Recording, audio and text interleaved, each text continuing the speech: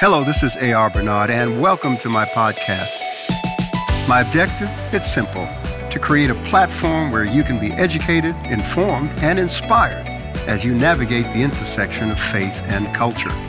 If you have no faith, maybe you'll find it here. So, thanks for tuning in.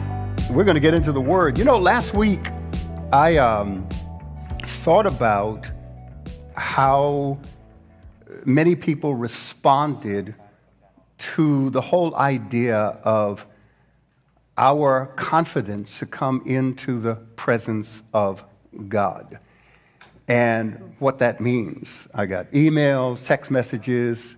Pastor Jamal, who was enjoying with his lovely wife Rita, the 24th wedding anniversary today.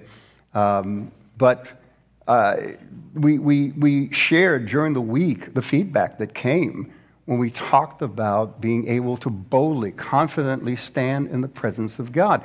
And how if even a believer can be trapped in an old mindset, even though they're in relationship with Christ, and now experiencing the God of love, they could still have an old mindset. And as I thought about that, I said, wow, let me take some time to kind of break that down as we think about presence, our theme throughout the year.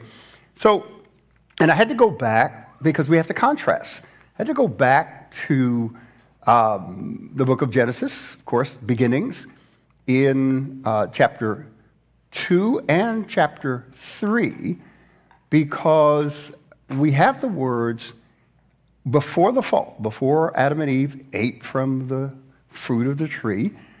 And please don't waste time trying to figure it out, whether it was an apple or a cranberry. It's fruit, doesn't matter. The fact that they engaged in an act, before that, they were, the Bible says, naked and unashamed. And after they ate, they were naked and ashamed. Same word, naked, but now a change has taken place. And I wanted to just unpack that with you a little bit. If we can go to Genesis 3:7, because this is what happened. And I'm reading from the English Standard Version. Verse 6, Genesis 3:6, we'll start there. So when the woman saw that the tree was good for food, and that it was a delight to the eyes, and that the tree was to be desired to make one wise, and we can unpack that, but we won't this morning. She took of its fruit and ate, and she also gave some to her husband who was with her, and he ate. Then the eyes of both were opened. Just take a moment with that. The eyes of both were open. Boy, I know some of you saying, well, you know, why did it happen after Adam and not immediately after Eve? That's another conversation, but take some time to think about it and study it. But what does it mean? Does it mean all of a sudden physical sight came to them? No, they had physical sight. Something else happened. You know, in the New Testament, we have language where the Apostle Paul prays that the eyes of our understanding be opened so that we can know the breadth, depth, the length of Christ and the riches of Christ's love for us. So the opening of eyes, having your eyes open, means that you are now introduced to a new understanding, a new lens, a new way of seeing things. You've experienced something called a cognitive effect. So it wasn't that their eyes were open and all of a sudden, you know, their physical eyes could see. No, their understanding changed. Something deep and profound took place. So it was a cognitive effect. It affected their thinking, the way they would learn and process information, and the way they would recall information, memory, because cognitive skills have to do with our reasoning process, the way we think. Secondly, the way we learn, the way we take in and process information, and the way we recall information.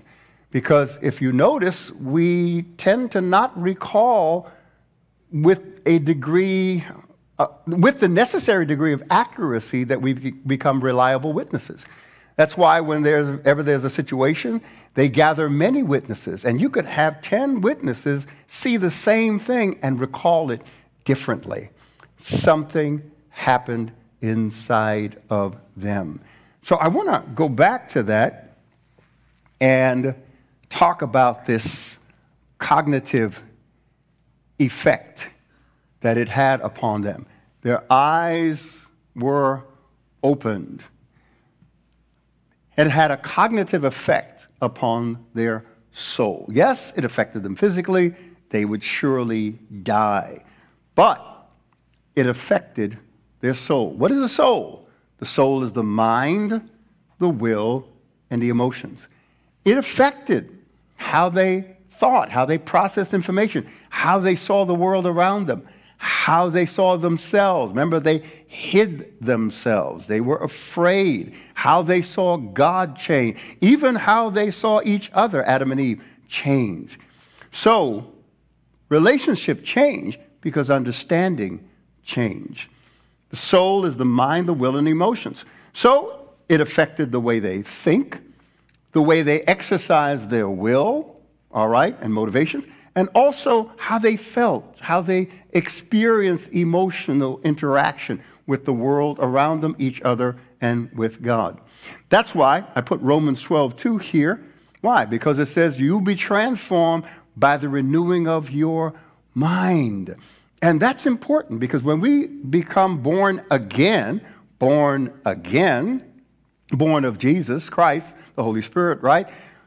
We have to now think differently. Our eyes are opened in a different way. Our eyes are now open to the truth of God in Christ, who has come to uncover things that were hidden intentionally from the foundation of the world. So we have to go through a process of undoing. But too often we don't realize that, and this is why we have to be taught. That's why the teaching ministry is so important. It's important to feel good, hallelujah, to be inspired and stir the creative juices. But what transforms you is when that information changes you on the inside. Not just inspires you, but transform the way you think, the way you exercise your will, the choices that you make, and it changes the way you feel. The way you feel about yourself. It gets into the realm of your emotions. So their eyes were open. They began to see the world differently. They began to see things differently. And that's what should happen when you are born again. I will tell you, I remember the night that I gave my life to Jesus Christ. A whole new world opened to me that was foreign. It was new to me. I had no idea. I know what I felt. I know what I was thinking about what I experienced. So it took hold of me in terms of my thought process, my emotions, my will. I just wanted to do God's will. Whatever God wanted done, I wanted to do it. And I felt this sense of repentance. I just needed to cleanse myself of all of the things. I didn't want any identification with evil. Boy, it was a honeymoon. I enjoyed those first few months, and then I had to come off the mountain and deal with the real world. But it was a whole change for me, and I began to feed on the Word of God and allow it to inform the way I thought, inform the exercising of my will, my motivations, and inform my feelings, how I should feel. And I let God begin to shape my brain, reshape my brain to think differently. So their eyes were open. And you know what happens when your eyes are open to something. Maybe you've been blind to something, willfully blind because you choose not to see it. And then when you finally embrace a reality, you think differently. Truth will change your understanding. Truth will open your eyes. And it's not always a pleasant experience when truth opens your eyes. So you're familiar with the term, and you've probably said it again and again. Boy, did I have my eyes open on that one. Yeah, you're saying you didn't see certain things before. You were not aware of certain things, even though it may have been right in front of you. Your perspective changed. And that's what happened to them.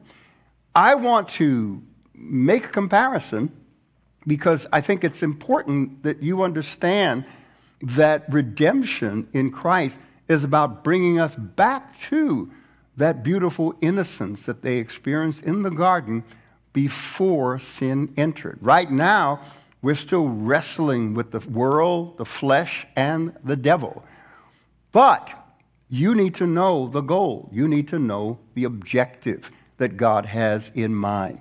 So I outlined it here, and we'll take some time with it, okay? So first, get this. Their eyes were open. It had a cognitive effect. It affected the mind, the will, and the emotions. It affected the way they thought, the way they learned, processed information, the way they remembered.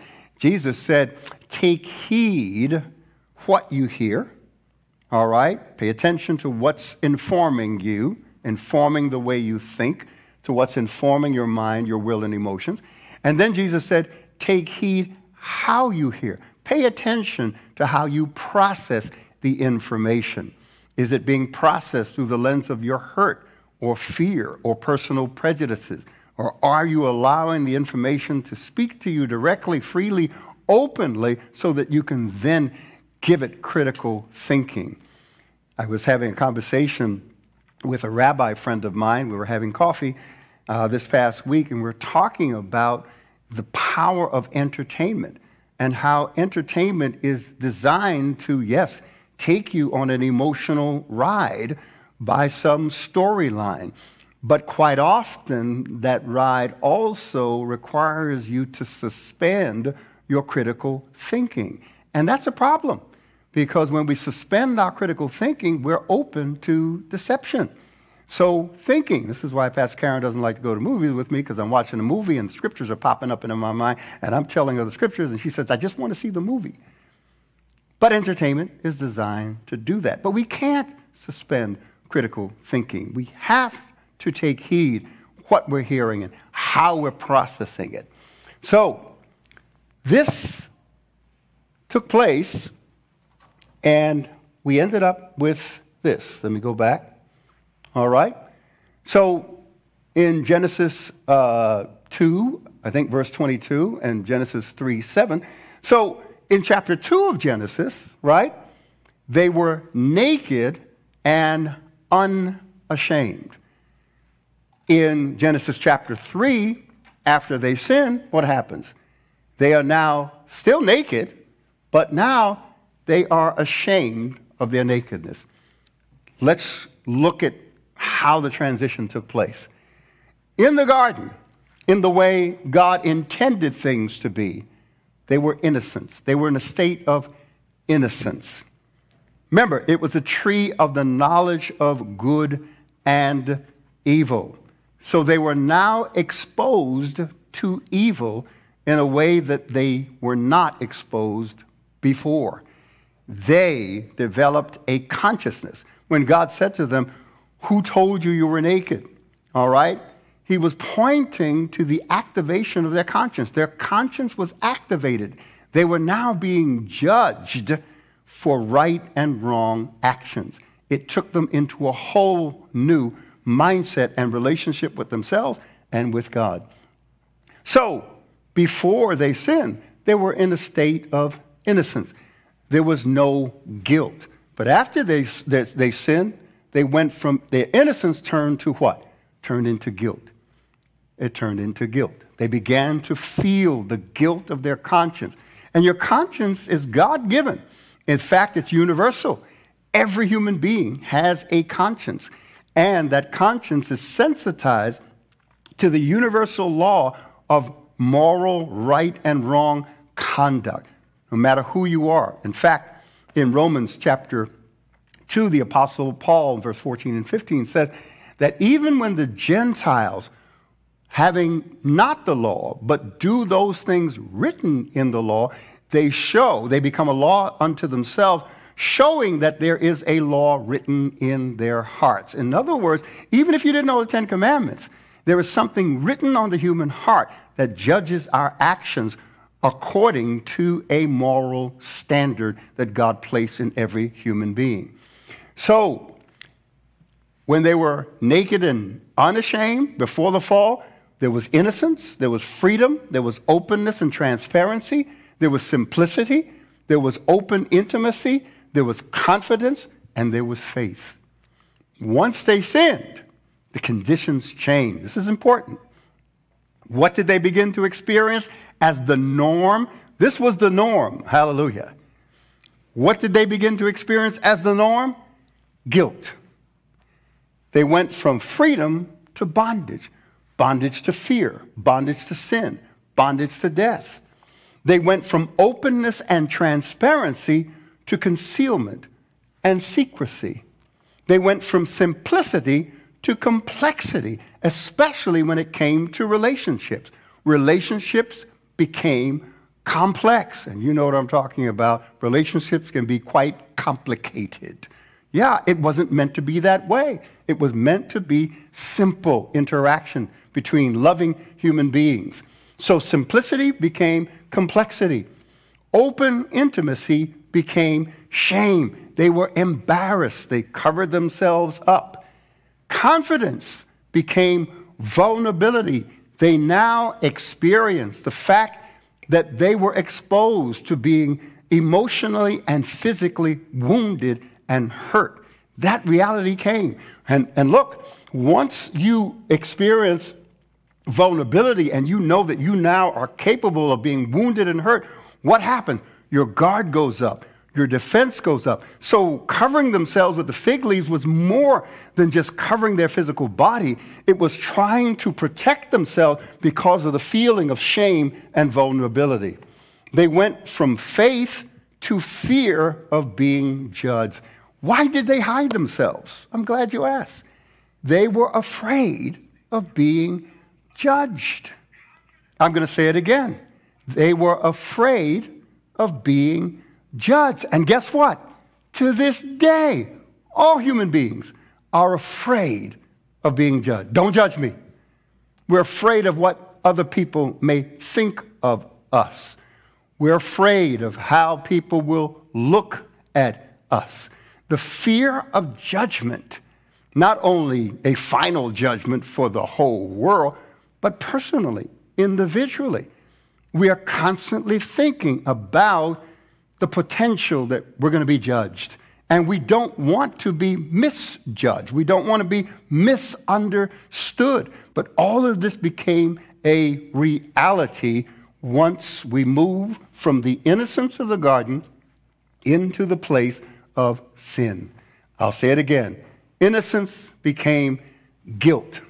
Freedom became bondage to fear, sin, and death. Openness and transparency became concealment and secrecy. And think about it. Think about it. We still experience that today in that when you enter a new relationship, all relationships are based on trust, right? All relationships are based on trust. So when we have a new relationship, right, we work our way towards what? Openness and transparency. I want to get to know you. Relationships go through a process. Introduction first, right? You're introduced, get to know each other a little bit. You move from introduction to the next stage of acquaintanceship, getting acquainted, getting to know each other. And if that's good, then you move to the next level, which is building a relationship, a friendship. And then friendship becomes the basis for the next level of intimacy. And that doesn't mean physical intimacy. Yes, in the context of marriage, you know, but intimacy in the terms of sharing ideas, openness, and transparency. So even in relationships, right, we start out innocent. We start out wanting to trust and working through. Unless you've been wounded badly, then, you have a hermeneutic of suspicion. Everybody's guilty until proven innocent. I get it. I understand that. But essentially, we start out saying, okay, I'm going to give you the benefit of the doubt. And we start off with openness and transparency. But then, when sin enters the relationship, when someone sins against the other person, what happens? Immediately, we move to concealment. The relationship begins to experience secrecy. We start hiding. This whole psychology of this has taken us over. And we live it out, not only on a personal level, but think about concealment and secrecy on a national level. Right now, in our nation, the United States, we're making announcements. The president's making an announcement. Well, is Russia going to go to war on the Ukraine? According to our information, we think they're ready to go to war, and we're back and forth. Why? Because everything is working based on what? Concealment, secrecy. We have espionage, counter-espionage. We have spies. We have all of this. So what it became as a result of Adam and Eve's sin began to infiltrate and develop over time. And now we live in a world that is filled with what? Concealment, secrecy. In fact, we are quite surprised when someone is transparent and vulnerable. And the reality is, you can't be transparent and vulnerable with everybody. You can't be transparent with everybody. And there are times when you can be transparent but not vulnerable. Transparency means that you allow a person to see what your life is about, which means you feel you can trust them with that information. Vulnerability is when you allow people to speak into what your life is about. And some people you can be transparent with, but you can't be vulnerable with. And guess what? The same thing with God. When we come to the Lord, who sees everything, who knows everything, what do we struggle with? We still hide stuff, thinking that God can't see it. And yet, we're worshiping, Lord, you know everything. Yeah. Yet, we try to conceal. We conduct ourselves in secrecy. Even with God, you've got to work your way back to openness and transparency and vulnerability. So what God intended in the beginning was turned over. It was turned upside down. And now this is what we've got to deal with. Cannot tell you the fear of being judged, how that affects so many people. In fact, when people don't know the love of God, guess what? They're afraid of being judged. And there are churches that are, I have to say it, judgment zones. In their mind, their image of God is this moral ruler who's watching us, waiting for us to make a mistake so he can clobber us.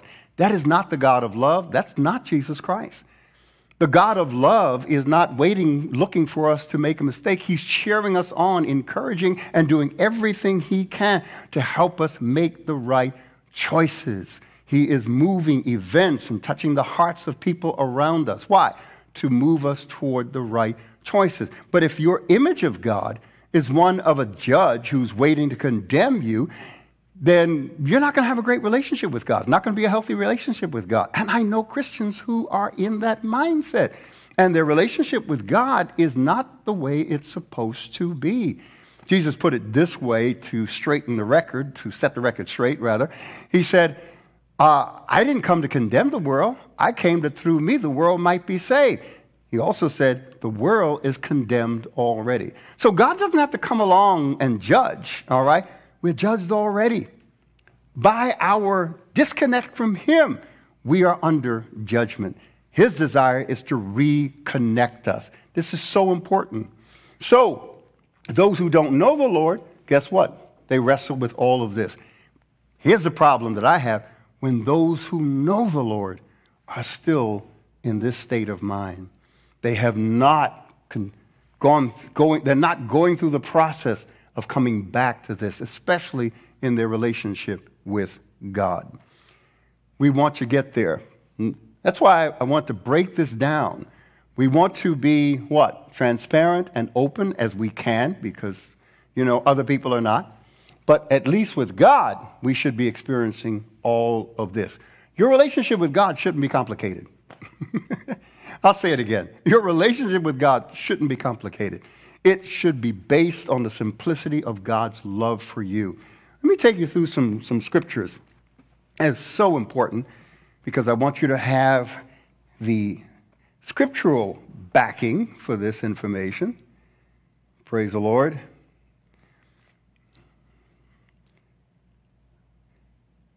So let me go up here.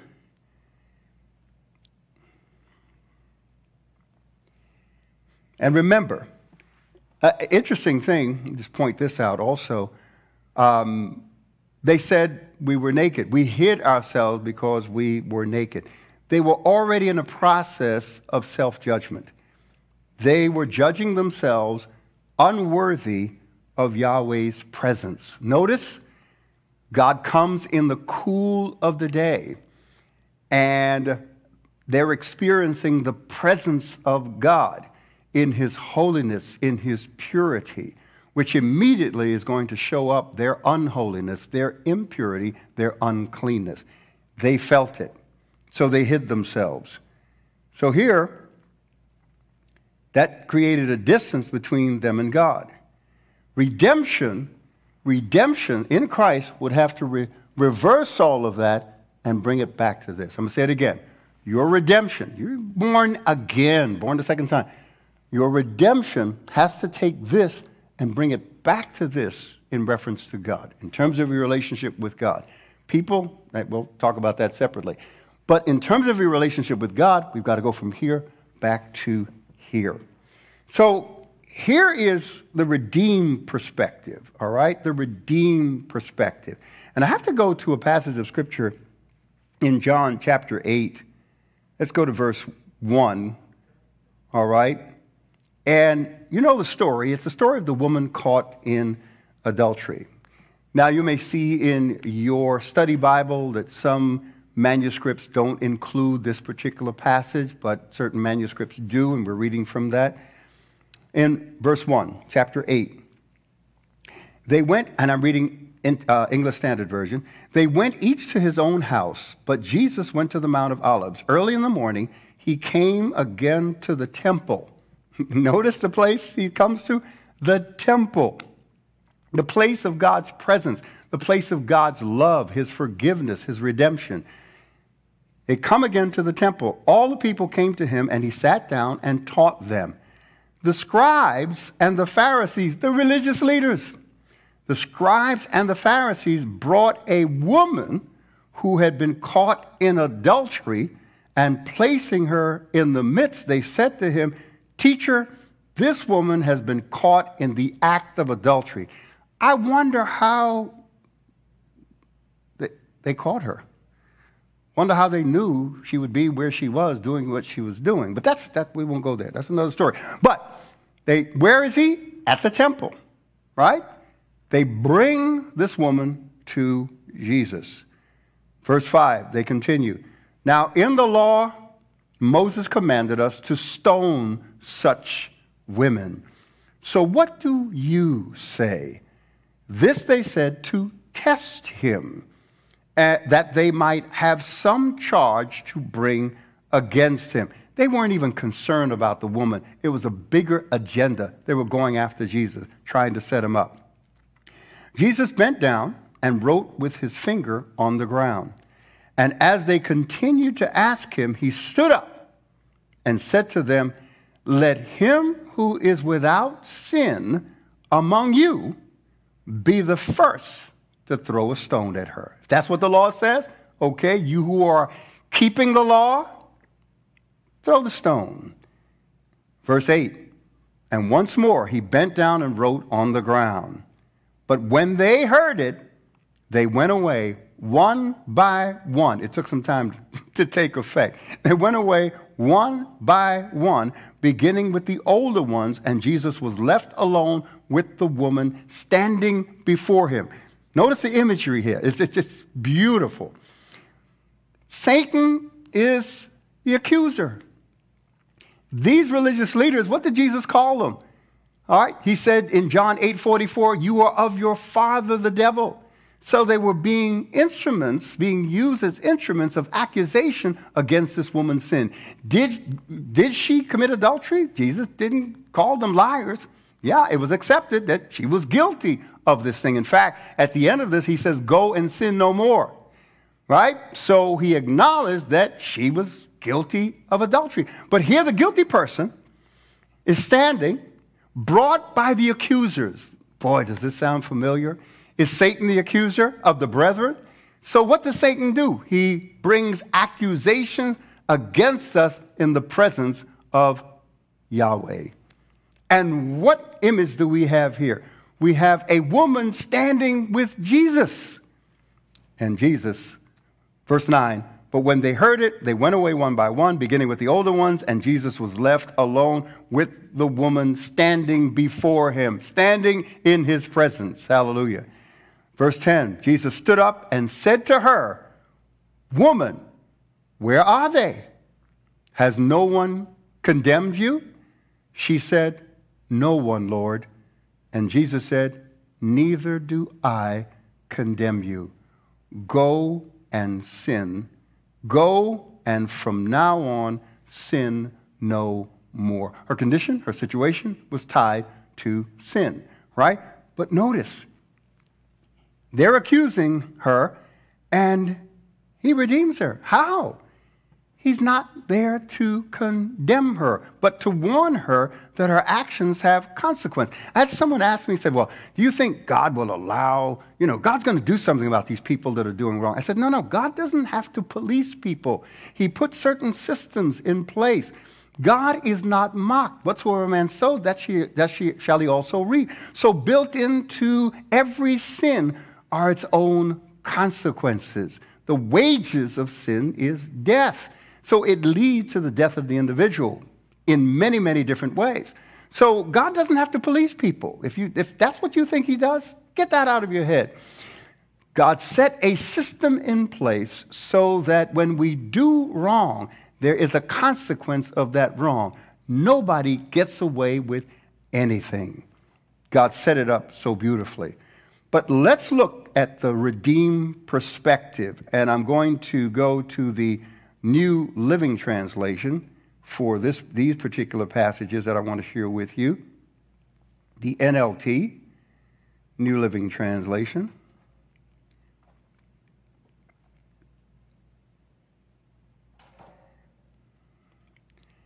And let's begin at Ephesians chapter 1, verse 4. Ephesians 1:4. Even before he made the world, God loved us and chose us in Christ to be holy and without fault in his eyes. I need to read that again. Even before he made the world, God loved us and chose us in Christ. Get our position? Get where we're standing?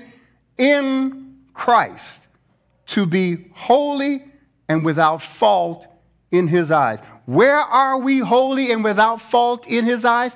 In Christ. Outside of Christ, we're full of guilt, shame, right? But in Christ, look at it. Even before he made the world, God loved us and chose us in Christ to be what? Holy and without fault in his eyes. I know some of you have a problem with that. The whole idea that and what you do, you know that you've slipped up along the way, and some of you are doing some things you shouldn't be doing right now. Amen? But how does God see you? How does God look at us in Christ? He sees us according to the righteousness of Christ. He that knew no sin was made to be sin for us, that we might be made the righteousness of God in him. So look at it again. I'm going to read that again. Even before he made the world, God loved us and chose us in Christ to be holy and without fault in his eyes. So when you come to the Father in the name of Jesus, in relationship with Jesus, guess what? He sees you through the lens of Jesus Christ, holy and without fault. Hallelujah. Does he expect you to repent of known sin? Absolutely, because that affects your fellowship. First with you, because sin puts you in that condition. Guilt, all right? Bondage of fear and all of that. He doesn't want you there. So let's take a look at another passage. God's people are holy and without fault in his eyes. Why? Because we trust in Christ's atoning sacrifice for our sins. We look back at the cross. When we stand before the Father, we're looking at the cross and what it did for us in terms of our sin. Let's go to Ephesians chapter 1, verse 7. Ephesians 1:7. He, God, is so rich. Oh, let me pause right there. So rich in kindness and grace that he purchased our freedom with the blood of his Son and forgave our sins. He has showered, his kindness on us, along with all wisdom and understanding. This is not the God of wrath who's waiting to beat you over the head. If that's where you are, you're missing it. And you're living in a place of guilt and shame that God never intended for you. He wants you to have a loving relationship. He knows what you struggle with. We have a high priest who is touched with the feeling of our weaknesses, our infirmities, because he went through it himself. He came to experience what we experience. Again, he is so rich in kindness and grace that he purchased our freedom with the blood of his Son and forgave our sins. He has showered his kindness on us, along with all wisdom and understanding. Do you hear that? He has showered his kindness on us, along with all wisdom and understanding. So although he's poured out his grace and his kindness on us, he still expects us to access his wisdom in terms of how we think, how we exercise our will, and how we allow our emotions to influence our choices. Let's go to another passage, Ephesians 5:25. For husbands, this means love your wives just as Christ loved the church. He gave up his life for her to make her holy and clean, washed by the cleansing of God's word. You know how many people put this off into the future? No, we are right now washed and clean before God. Our consciences purged from dead works to living works with the living God. Let's go to Colossians chapter 1. Colossians chapter 1, verse 22. Yet now he has reconciled you to himself. He's brought you back in relationship with himself through the death of Christ. How did he do it? Through the death of his Son Jesus in his physical body. As a result of Christ's death, right? As a result, he has brought you into his own presence. Gosh, hallelujah. Where they were evicted from not only a physical space, but a condition. They entered another space and another condition. Look at what it says. Yet now, not in the future, not later, right now. Verse 22, yet now he has reconciled you to himself through the death of Christ in his physical body. As a result of that death, oh, glory.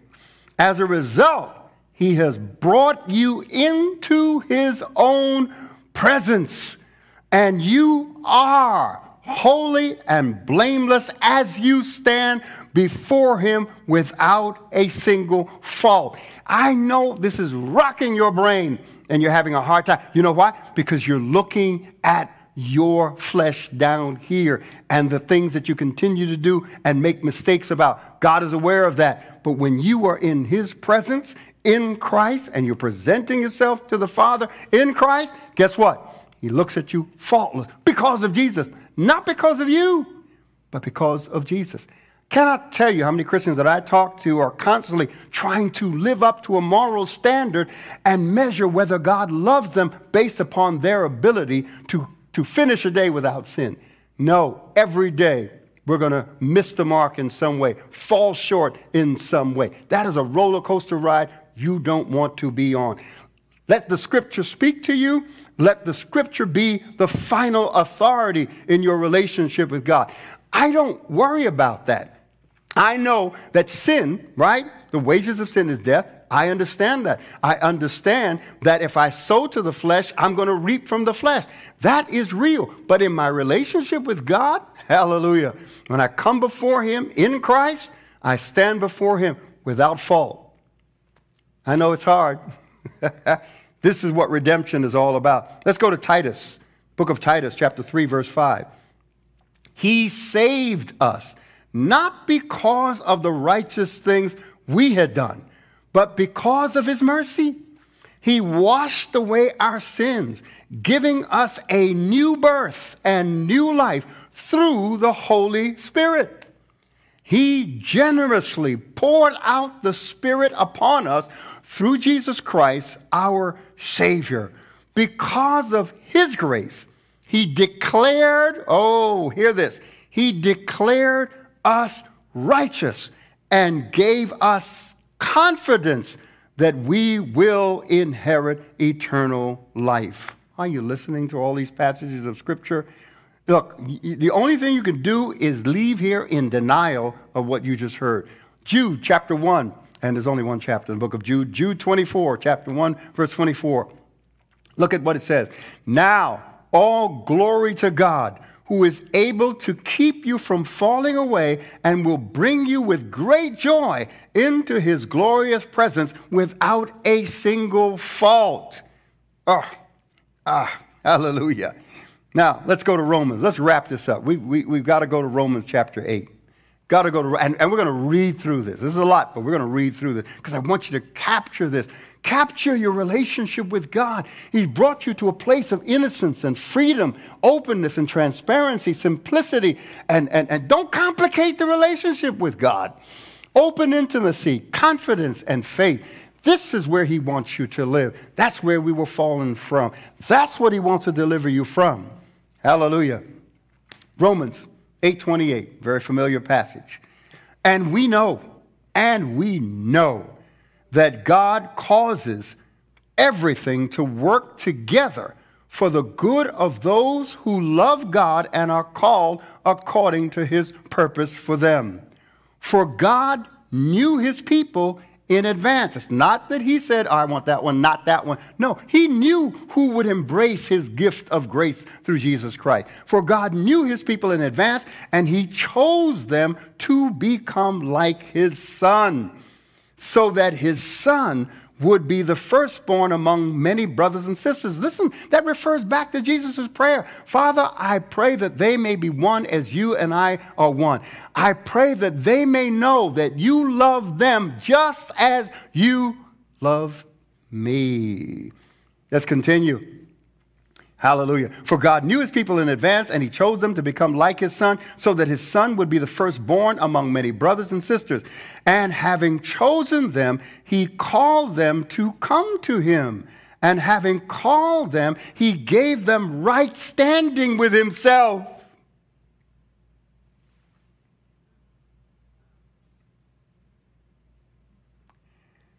Your right standing with God is not something you earn. It's a gift that cost him the life of his son. It's a gift. He gave them right standing with himself, and having given them right standing, he gave them his glory. Paul continues, what shall we say about such wonderful things as these? What wonderful things? The things that you shared with you. If God is for us, who can ever be against us?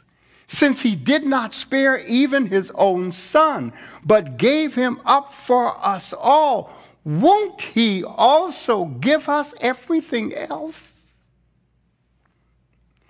If we're willing to believe him, trust him with our lives. Look at verse 33. Loves this. Paul deals with the accusers. Who dares accuse us whom God has chosen for his own? No one. For God himself has given us right standing with himself. Oh, I got to read that again. For God himself has given us right standing with himself. Who then will condemn us? No one. For Christ Jesus died for us and was raised to life for us. And he is sitting in the place of honor at God's right hand, pleading for us. That's one of mine. That's one of mine. That's one of mine. That's one of mine. Can anything ever separate us from Christ's love? Does it mean he no longer loves us if we have trouble or calamity, or are persecuted or hungry or destitute or in danger or threatened with death? As the scriptures say, for your sake we are killed every day. We are being slaughtered like sheep. No, despite all these things, overwhelming victory is ours through Christ who loves us. We are more than conquerors. And I am convinced that nothing can separate us from God's love. Neither death nor life, neither angels nor demons, neither our fears for today nor our worries about tomorrow, not even the powers of hell can separate us from God's love. No power in the sky above or in the earth below. Indeed, nothing in all creation will ever be able to separate us from the love of God that is revealed in Christ Jesus, our Lord.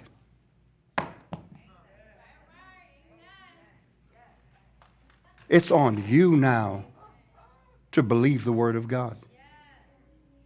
It's on you to believe the word of God.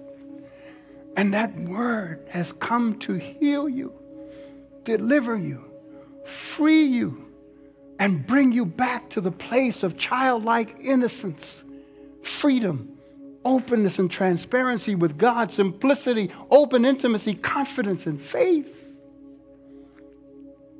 God himself has given you the gift of right standing. Therefore, come boldly to the throne of grace. When you need mercy, come on. Come boldly, confidently into his presence where there's joy, redemption, elevation, liberation. God loves you. It's up to you to believe. It's up to you to trust him. We have a minister waiting to share with those of you who've never embraced Jesus Christ and this love and this grace that I'm talking about. He's going to pray with you, and then I'll be back, and I'm going to pray with you. Amen, family. I'm going to give you just a second to soak all of that in, what you just heard. You know, I'm not an anointed praise and worship singer like Darren Hobbs, but the song that came to me as Pastor was reading the last portion of Scripture is, victory is mine, victory is mine, victory today is mine. I told Satan, get ye behind, victory today is mine. I pray that that song now makes more sense than it ever has in your life. What God has done, what he is still doing. Pastor talked about us being caught in the world of being naked and ashamed, both believers and unbelievers. He talked about us being still wrapped in guilt, trapped in bondage, hiding behind, being concealed in secrecy. But I want to read a portion of Scripture that Pastor referenced early. Because Paul also shares how to be vulnerable and transparent with God. He says this in Romans 12, verse 1 and 2 in the Message version. Here's what I want you to do. And this is God's call and appeal to you right now. For those of you who don't know him. For those of you who have been feeling God calling And you've been, again, wrapped in guilt. You've been letting that pull you away from God. And God is trying to redeem you. He's trying to call you. He says this, here's what I want you to do. God helping you. Whatever God asks you to do, he's going to help you to do it. He says, take your everyday, ordinary life. You're sleeping, eating, going to work, and walking around life, and place it before God as an offering. Embracing what God does for you is the best thing that you can do for him. And then he says this, don't become so well adjusted to your culture that you fit into it without even thinking. Instead, fix your attention on God. You'll be changed from the inside out. Readily recognize what he wants from you and quickly respond to it, unlike the culture around you always dragging you down to its level of immaturity, like those men who brought the women before Christ. God brings the best out of you and develops well-formed maturity in you. That's God's appeal to you. Don't fight no more. Don't stay trapped in guilt. Don't hide, don't conceal. Give God everything. Guess what? He already knows. He just wants you to surrender to him. So if I'm talking to you, right there where you are, whether you're in the living room or in the bedroom or in the kitchen or wherever you may be, and God has stopped you, he has stopped all the traffic in your mind just for you to hear these words. Let me pray for you right now. And just lift up your hands. It's just a physical expression of our spiritual surrender to God. Just lift up your hands. Father God, right now I pray for that man, for that woman, for that father, for that mother, for that son, for that daughter who has their hands lifted up and want to surrender everything to you. I ask that you cover them right now with your love, with your presence, as you are redeeming them right now, as you are speaking words of love over them right now, as you've always done, but now they can hear you, God. Thank you, Father God, for the words that were spoken through our pastor, because that even as you used his voice, Father God, you were speaking to many. And thank you for those who have heard and are responding. And what I want you to do now, family, as your hands are up, is I want you to repeat these words after me. I want you to say them. The Bible says that when we confess, when we believe in our hearts and we confess with our mouths, we are saved. So confess it right now. Say, Lord, here I am. Everything that I am, everything that I'm not, I'm yours, God. Thank you for loving me. Thank you, God, for wiping away the shame, wiping away the guilt.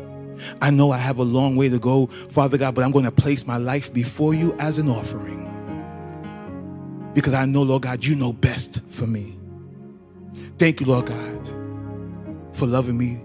I know that you died and I know that you rose again on the third day and that you're interceding on my behalf as well as on the behalf of others who are going through like me. But thank you for your love over me. Teach me how to read your word. Open my heart of understanding. Develop me, as Paul says. Mature me. Thank you, Lord God, even for this ministry. Thank you for leading me here. And thank you for where you have me to go. I will trust you. Thank you, Father God. In Jesus' name, amen. And just like that, you are his. Just like that, the angels are rejoicing. And family, we want to stay in touch with you. On the screen below, you should see a number and a text. Please reach out to us as we want to reach out to you and congratulate you and also walk with you through this incredible new journey. God bless you, family. Welcome to the kingdom of God. Amen and amen. Thank you, Minister Reggie Alvarez. You know, first of all, if you made Jesus Christ your Lord and Savior today, welcome to the family of God. And you can text SAVED, S-A-V-E-D, to 631-250-2929. 718-306-2688 or call 718-306-1061. And welcome to all of the first-time visitors. If you're joining us in service today, we welcome you. We invite you to come back again and again and even become a part of our spiritual family. You can text WELCOME, WELCOMEIN. Okay, welcome in. I like that. And you can text that WELCOME IN to 631-250-2688 or type first time in the chat and we will respond to you. You know, I get a little emotional because I struggled getting this. I didn't get it. It took me a while in my Christian walk to really accept it. That's what it was. It was hard for me to accept it. To accept that that's the way God sees me, right here, right now. But when I did, it liberated me. It freed me from all the judgment, the accusations that I impose on myself and that others tried to impose on me. We're all a work in progress. You're supposed to be good. It's exactly what you're supposed to do. Because if you sow to the flesh, even though you're a believer, you're going to reap from the flesh. If you sow to the Spirit, you're going to reap life. That's what you want. So stop trying to impress God with your righteousness. He's not impressed. Present to him the righteousness of Christ. That's how we come into his presence. Thank you for being with us today. And I pray that God will continue to open the eyes of your understanding so that you can embrace, believe, and trust the Scripture. Because that's his word that he sent to heal and deliver us. Till next time, God bless you. As we leave this place, but never God's presence, we declare that Jesus is Lord. We believe it, we proclaim it, and we're seeing it come to pass in the lives of people every day. Till next time, Pastor A.R. Bernard, God bless. Thanks for tuning in to the A.R. Bernard podcast. I hope you were enriched by the information and or the conversation. Make sure, subscribe by clicking the link in the bio to gain more information about me and the work that I'm doing. Again, thank you and God bless.